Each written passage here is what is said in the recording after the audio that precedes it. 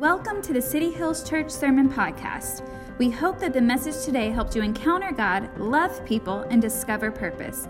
For more information about who we are as a church, head over to cityhillschurchsd.com. If you would like to partner with us financially, click the Give button at the top of the homepage on our website. And now, let's jump right into the message. How cute was that retelling of the Christmas story? Our kiddos are so awesome. We were laughing the whole time. I love Audrey's little spin right in the middle of everything going on. It's just typical Audrey. But the Christmas story, man, it is one that has lasted the sands of time. It is a story that every year is retold and recreated and explained in different ways. And it's just this beautiful reminder that God saw that we needed to be rescued. And it wasn't enough to recognize that, but he sent our rescuer. It's such a beautiful story, such a beautiful picture of exactly what we needed.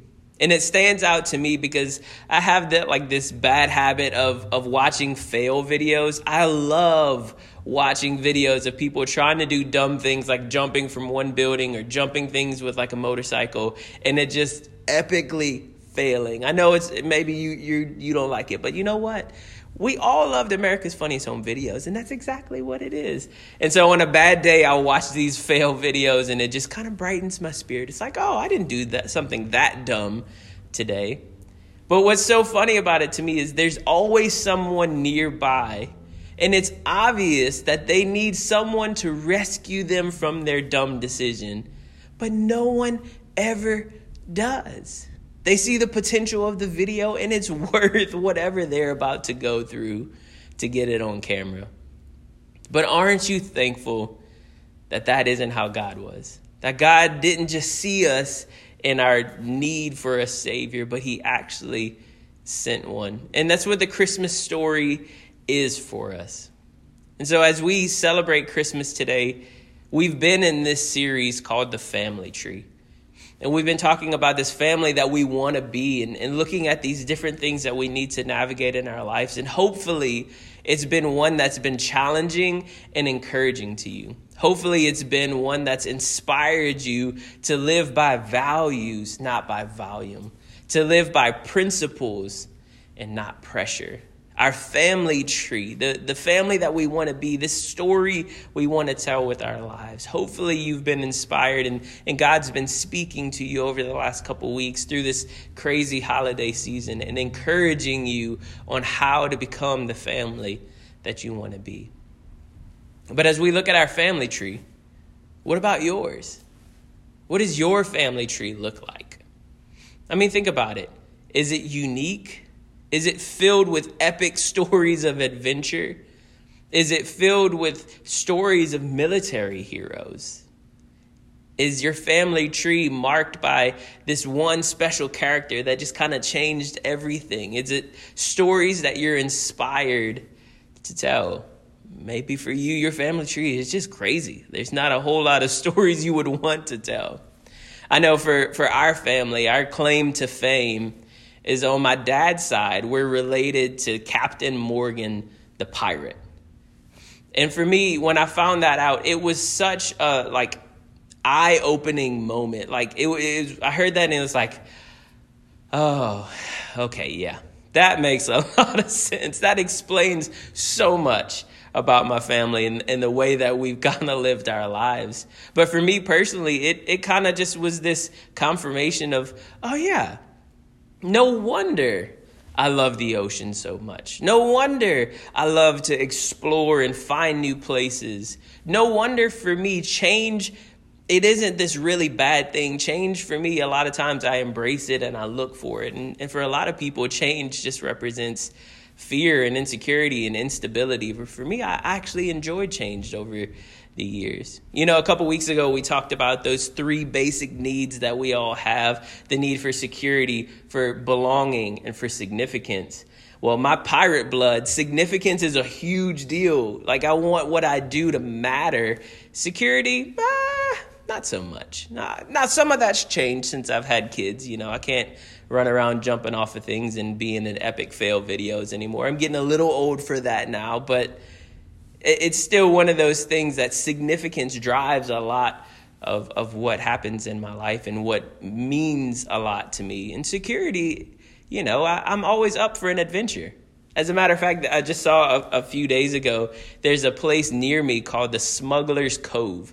And I don't have all the equipment needed and the right vehicle to get out there, but I am going to figure out how to get to the Smuggler's Cove if it kills me. I cannot wait to go. But the truth that I want us to see today is that your family tree tells a lot about the person you turned out to be. Your family tree has a lot to do with the person you are today, who you've become. And for better or worse, our family tree plays this significant part in our life. It's not the end all be all, but it plays a significant part. The reason why I say that is because for some of you, you learned what to do from your family. You come from a great background. You have incredible parents, or you had an incredible, strong single mom, or you grew up with your dad who just helped lead you in the right direction, or a grandparents. You've learned what to do. You've learned values and principles and behaviors, and you've got a really good perspective on life. For some of you, you've learned what not to do. And that's equally as important. You look at your family and you see how they live their life. You see the values that they have and the things that are important to them. And you're like, man, I do not want that. And that's a huge, important thing for your life. That your family tree plays a big part in the person that you've ended up being. But hopefully by now you've recognized that you're not stuck in that. You're not a prisoner to your family tree, that you have the opportunity to start today writing a brand new story with your family, a brand new story with your life, that it doesn't have to hold you back. Your history doesn't have to be an anchor in the past. It can actually propel you, if you use it the right way, towards your purpose. And today is actually all about someone who embraced their family tree, a crazy family tree. And it's this famous Bible character, or maybe he's a little known person by the name of Jesus. And Jesus has this crazy family tree, and he actually embraced it. He owned it in the Gospels. And we're going to take a look at that today. If you want to turn in your Bible, it's to Matthew chapter 1. And as we dive into this, when you turn to that very first page of the New Testament, the very first page of Jesus' story, you'll notice something interesting. His story begins with a genealogy, or what we would call a family tree. And that seems a little odd, right? Like, why would you start your story by looking at thousands of people and thousands of years of just random people who were relatives of yours? Why is that such a big deal? Well, in Jesus' day, your family tree was incredibly significant. The name that you carried, your relatives, your history played a part in culture of how you lived. It spoke to what areas you had access to. A lot of times it spoke to your finances, your status as a society. Having the wrong family members was a big deal. Like having bad stories in your family tree was a huge deal, but having incredible heritage and incredible legacy and lineage, that was a major deal, because your name opened up certain doors. But more important than that, in Jesus' story, it wasn't about more money or bigger parties or more access. The truth was, Jesus' lineage was proof that he was the Messiah, that he was the Savior of the world, that he was the one that for generation after generation they had been waiting on to come and be the rescuer of the world. And we don't have time to dig into this too much, and it just depends on which biblical scholar that you follow or you read. but most agree that Jesus fulfilled between 55 and 300 different prophecies from the Old Testament. And what that simply meant was that thousands of years before Jesus was there were people who heard from God who predicted and prophesied who this Messiah would be. And a lot of it was about his birth, where he would be born, the family tree that he would come from, just different things that he would accomplish in his ministry, ways that he would connect with different people. And it was just this incredible thing where Jesus fulfilled all of the prophecies. And again, depending on who you read and depending on how far you want to break it down, it's anywhere between 55 and 300 prophecies that Jesus fulfilled. This was a huge deal. The truth was, in this society, a genealogy was similar to a resume. Like, you wanted to put your best foot forward. You didn't want to put the crazy uncle in the story. You didn't want people to know you for that. You wanted to leave out that aunt that had 1,000 cats. You wanted to put the best foot forward. If you're going for that once in a lifetime job interview, you want to paint this beautiful picture, but Jesus did something really, really different. Jesus' family tree proved that God is the redeemer of every story. Not just one or two stories, but of every single story. Jesus, on his resume, Jesus and his family tree, he presents not just the good sides of it, but he presents this beautiful picture of how God redeemed crazy, crazy stories. So we're going to jump into this in Matthew 1, and we're going to skip to a couple different important parts because, one, I don't want you to fall asleep here as we get close to Christmas, reading out all of these names here. And the other part of it is I don't want to be on video trying to say Zerubbabel 12 times, right? I barely got it out once. So we're going to skip through a couple of these verses here, so bear with me as we jump in. But starting at verse 1. This is the genealogy of Jesus the Messiah, the son of David, the son of Abraham. And this is where we jump into the genealogy. Verse 2. Abraham was the father of Isaac, Isaac the father of Jacob, Jacob the father of Judah and his brothers, Judah the father of Perez and Zerah, whose mother was Tamar. Interesting, a mom. Verse 5. Salmon the father of Boaz, whose mother was Rahab. Again, Boaz the father of Obed, whose mother was Ruth. Obed, the father of Jesse, and Jesse, the father of King David. David was the father of Solomon, whose mother had been Uriah's wife. Interesting. Verse 7, Solomon, the father of Rehoboam. And we're going to skip ahead to verse 16. And Jacob, the father of Joseph, the husband of Mary, and Mary was the mother of Jesus, who was called the Messiah.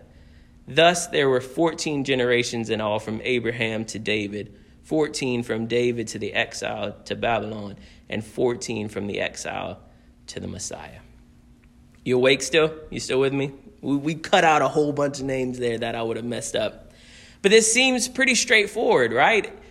You're going along and it's Abraham, Isaac, Jacob, Judah, whose mother was... It's wait, whose mother was? That's kind of interesting. But you didn't do it for everybody. It wasn't everybody's mom was listed. And this was really strange. This was a very unusual thing. It actually would have been frowned upon in their culture because, as we've talked about many times, in their culture, women a lot of times were treated like possessions. They had no legal right outside of who they were married to and the children that they bore. So the idea of including them in this genealogy was really, really strange. It was why would you do that? But then as you dig into the stories of the women who are listed here, these 5 women who are involved, it's some of them, you would not want to highlight that history. You wouldn't want to tell their stories. And let's jump into it for a second and let me explain a couple of the stories and why it was such a strange thing to do. The first one that we saw in there was Tamar. Tamar, if you look back into the Old Testament, I believe it's in the book of Genesis, you'll find her story.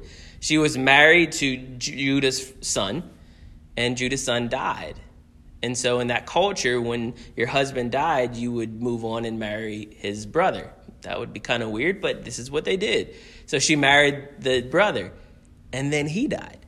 So Judah goes, whoa. I know you're not killing them, but you must be cursed. Like, what are you doing? And so it was time for her to marry the next brother. And he's like, nah, bro.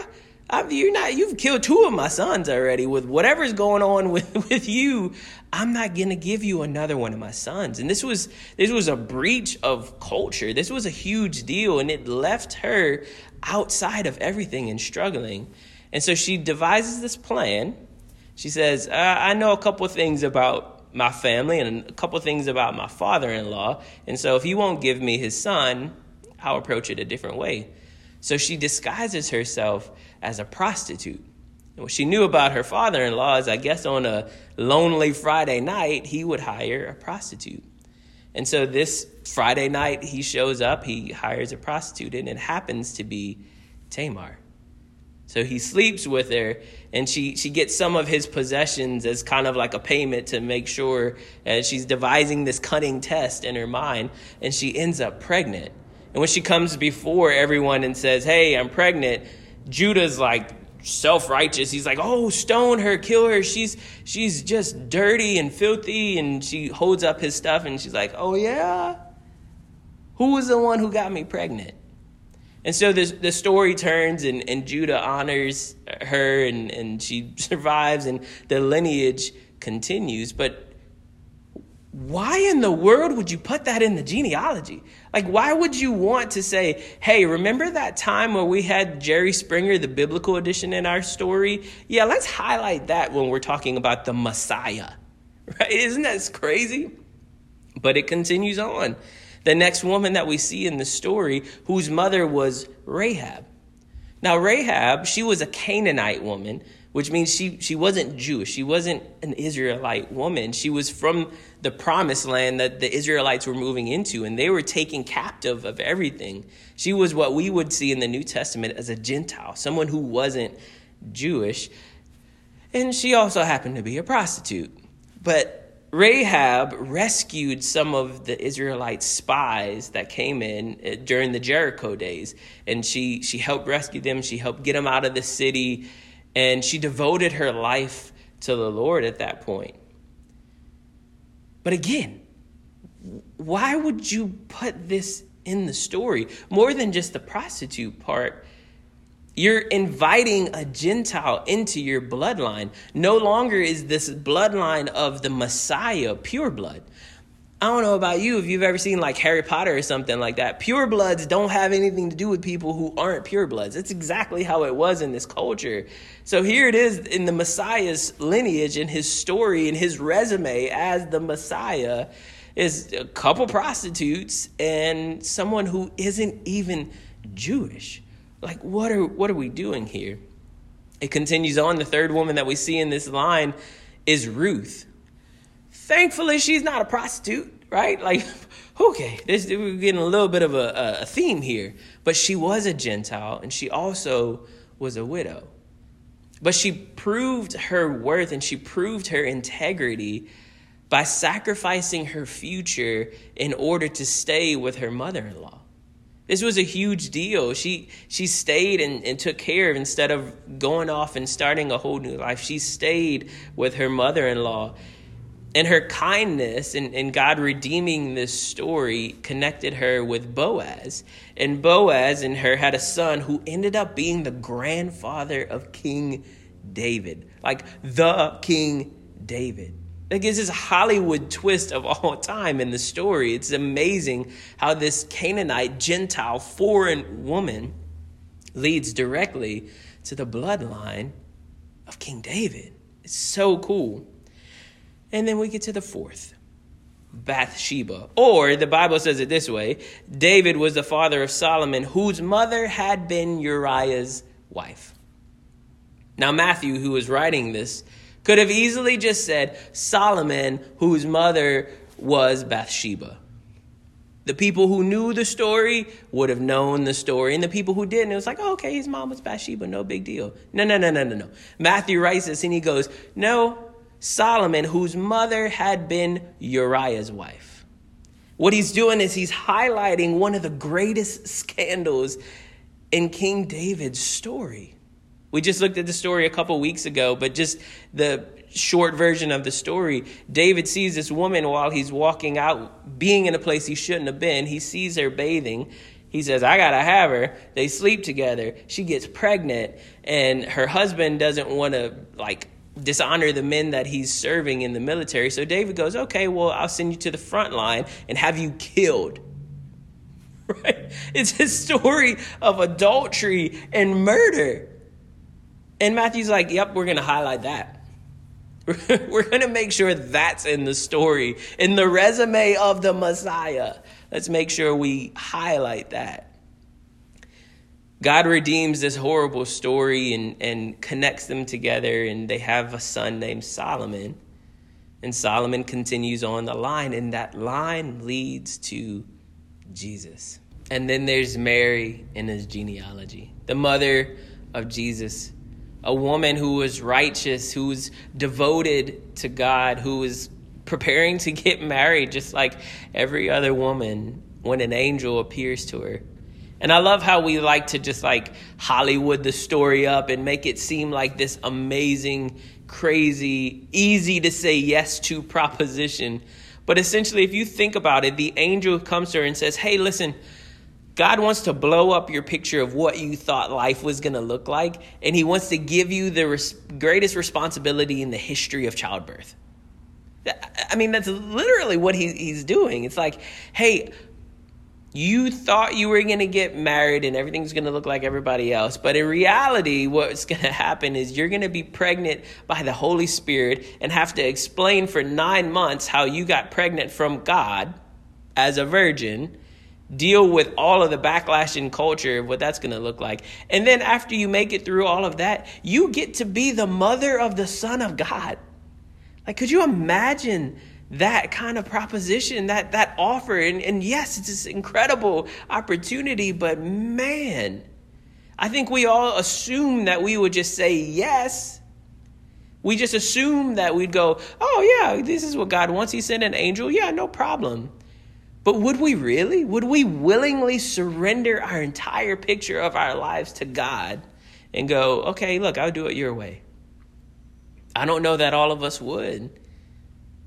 The reason why I say that is because very few of us do.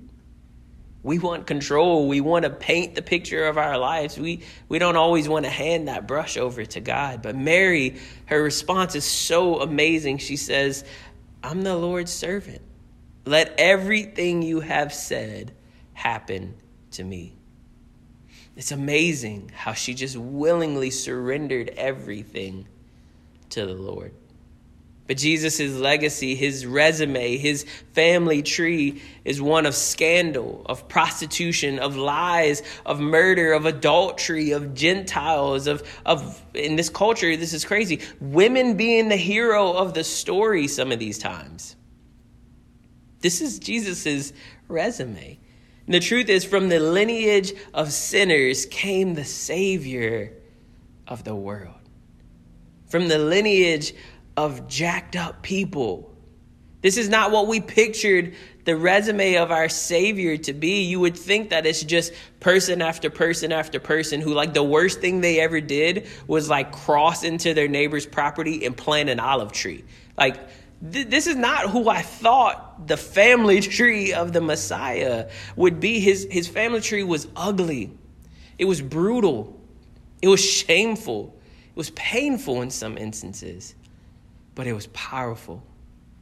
You see, it sounds like another tree that Jesus experienced, doesn't it? 33 years later, after he's born, our Savior is beaten and he's bruised and he's bloodied and he's broken and he's thrown onto a tree that's shaped into a cross. And it was brutal and it was ugly and it was shameful and it was painful, but it was powerful. It was powerful. You see, Jesus' death on that tree paved a way for a new legacy, for a new story, for a new history. And it's time for you and I to stop allowing our history and our past to hold us back from the legacy that we should be telling with our story, the legacy we should be telling with our family. It's time to recognize that God has redeemed your story. Jesus has redeemed your story. He's redeemed your pain. Jesus has redeemed your purpose. And it's time for us to stop living as if we have no control of what's happening and recognize that the Savior of the world has come and he was born and he has redeemed everything that you and I have been through. He's willing and able and capable of showing up for us in the way that we need him. The challenge is the only thing hindering you from becoming the family that you want to be is you completely surrendering it all to Jesus. You and I have tried for so long to shape our legacy. We tried to shape our story. We've tried to run away from our legacy and our history and our family tree. We've tried to be different, or we've just embraced it and said, well, I'm the same as them. But Jesus is here to change your story, and it's time for us to live that out. It's time for us to recognize that it doesn't matter what we've been, that we have potential to become something incredible. Just like this family tree, Jesus redeems this family tree of broken and crazy people, story after story after story of him taking what should have been horrible and turning it into something beautiful. But Danny, what about my finances? What about them? God doesn't need your riches. He's the ultimate provider. But what about my failures? Listen, it's obvious in his family tree that he's not looking for perfection. He's looking for your attention. Are you willing to give that to him? Are you willing to turn your eyes away from everything that's happened and focus on him? Or Danny, what about my spouse? Your spouse doesn't determine your purpose. Your spouse isn't the one that completes you. He is. We spend so much of our life asking another flawed person to be the perfect one for us, to fulfill all of our needs, to fulfill all of our insecurities, to help us navigate our lives. But Jesus is going, they were never meant to be that. They're just your partner to come alongside of you and help you when you're weak. Jesus is the one who completes you. So what would happen this year if you and I stopped asking our spouse to fulfill every one of our needs and we go to the ultimate fulfiller? Listen, Jesus redeemed the story of these women who were widows. He became the husband that they need. He fulfilled their purpose, and he opened up incredible opportunities for them to step into their purpose, whether or not they had the man in the life. In this culture, you couldn't do anything without a man, and God goes, oh yeah? Watch this. Watch what I do. Watch how I redeem her story. Watch how I turn this horrible situation into something powerful. Well, Danny, what about my fears? What about my insecurities? We talk about it all the time. We talk about it every Christmas. You can either feed your faith or you can feed your fears. Not both of them. And it's time, guys. It's time as we step into a new season. It is time for us to feed our faith, to stop relying on everything around us to help us live out our purpose. This year has looked completely different than what we all thought it would look like. And God goes, I haven't changed. I've been right here the whole time. You and I have got to get to a place where we allow God to redeem our story. This passage of scripture, as we wrap up today, has just been resonating with me so strongly through this series and over the last few weeks. It's Ephesians chapter 2. You can turn there in your Bibles. And I want to read this over you and read this over your family as you go into this new year, as you celebrate Christmas together. These verses need to shape our lives as we move into another season. Verse 4. But God still loved us with such great love. He is so rich in compassion and mercy. Some of you need to just hold on to that. God is rich in compassion and mercy. He is filled with such great love. Verse 5, even when we were dead and doomed in our many sins, he united us into the very life of Christ and saved us by his wonderful grace. Verse 7, I love this one. Throughout the coming ages, we will be the visible display of the infinite, limitless riches of his grace and kindness. Some of us need to embrace that today. That we are in this age the visible display of God's grace.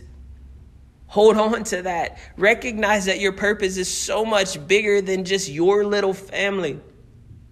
We've got to understand that we are the visible image, the display of infinite riches of grace and kindness, which was showered upon us in Jesus Christ. Verse 8, for it was only through this wonderful grace that we believed in him. Nothing we did could ever earn this salvation, for it was the gracious gift from God that brought us to Christ. Verse 9, so no one will ever be able to boast, for salvation is never a reward for good works or human striving. Some of you on this faith journey, you're just trying to do good works. You're striving to be a good person. That's not what the gift from God is about. It's not about you being a good person. It's about you surrendering it all to Jesus. And what happens when we do that? Verse 10, we have become his poetry, a recreated people that will fulfill the destiny he has given each of us, for we are joined to Jesus, the Anointed One. Even before we were born, God planned in advance our destiny and the good works we would do to fulfill it.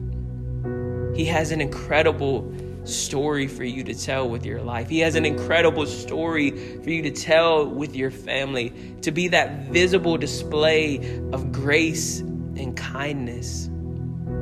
But it starts with surrendering it all to him. We've spent too much time surrendering just a little bit of our lives, surrendering just a little bit of our time. We need to be like Mary and go, hey, look, you want to blow up everything that I thought life was going to look like and give me the opportunity to be the mom of the Son of God? Cool. Let it happen to me. Mary is a picture of a story surrendered to God. And I wonder how many of you have been running from that. Some of you watching this right now, you watched it because you heard your grandkids were going to be on the screen. Some of you are watching this because as a family member invited you. You've been running from God. You've been trying to tell your own story, and you're wondering why it isn't fulfilling. You're wondering why, there's a lot of good things, but it feels like something's missing. What's missing is you connecting with your Savior. What's missing is us not just telling the story we want to tell, but telling the story that God has planned for us all along. It's time right now to say, hey, God, I've been trying to do it on my own. Hey, God, I've been trying to give you a little piece of the puzzle, but it's time for me to surrender it all to you. Would you do that? Are you ready to make that decision? Are you ready to start a brand new year, not with some new resolutions, but with a new mindset, with a recreated person that will fulfill the destiny that God has put in each of us? Are you ready to do that? Come on, let's pray together, church. Let's pray and ask God to help us do that exact thing. Heavenly Father, I pray for every person watching this right now. I pray that you would just speak so clearly to them, that the Holy Spirit would just fill the room that they are right now, that they're watching this, that they would feel you near to them. God, for so long we've been trying to become a good family. For so long we've been trying to become a good person. We've been trying to live out a good destiny. But God, so many people have been trying to do it without you. And so God, I pray right now that you give them the boldness to pray a simple prayer that says, hey God, I surrender it all to you. I believe that Jesus was your son. I believe that he died on the cross for me. I believe that he rose again 3 days later. I believe that there is a life for me in eternity connected to you. Jesus, right now, we surrender it all to you. God, I pray for the people who are praying that prayer right now, that you would just allow them to know that you are with them, that it's the greatest decision that they've ever made in their lives. God, I pray for those of us who call ourselves Jesus followers. I pray, God, that you would just help us to see and recognize that we can't do this on our own, that we've got to let go of the paintbrush and allow you to paint the story of our lives. Jesus, we want to be a good family. We want to be good people. We want to live with purpose. But Jesus, we can't do that when we're the ones controlling it all. So give us the courage and the boldness to surrender it all to you. We surrender it all. We surrender it all, and we let you be the leader of our lives. Jesus, we pray all of this in your strong and your mighty name.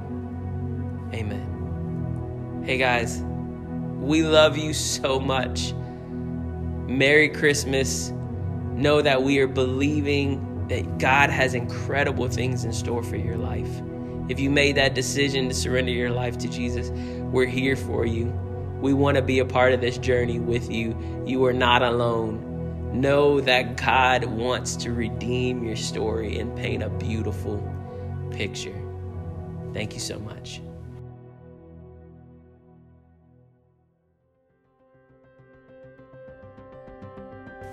We hope that you enjoyed the message today. We would love to be able to partner with you on your faith journey. Regardless of where you're at or what you're walking through, know that your friends at City Hills Church are here for you. If you would like for us to pray for you, click the contact button on the top of the homepage and share your request with us. Our prayer team will keep you and your family in prayer every week. We hope you have an incredible day and that you discover a little more purpose throughout your week. We look forward to seeing you soon.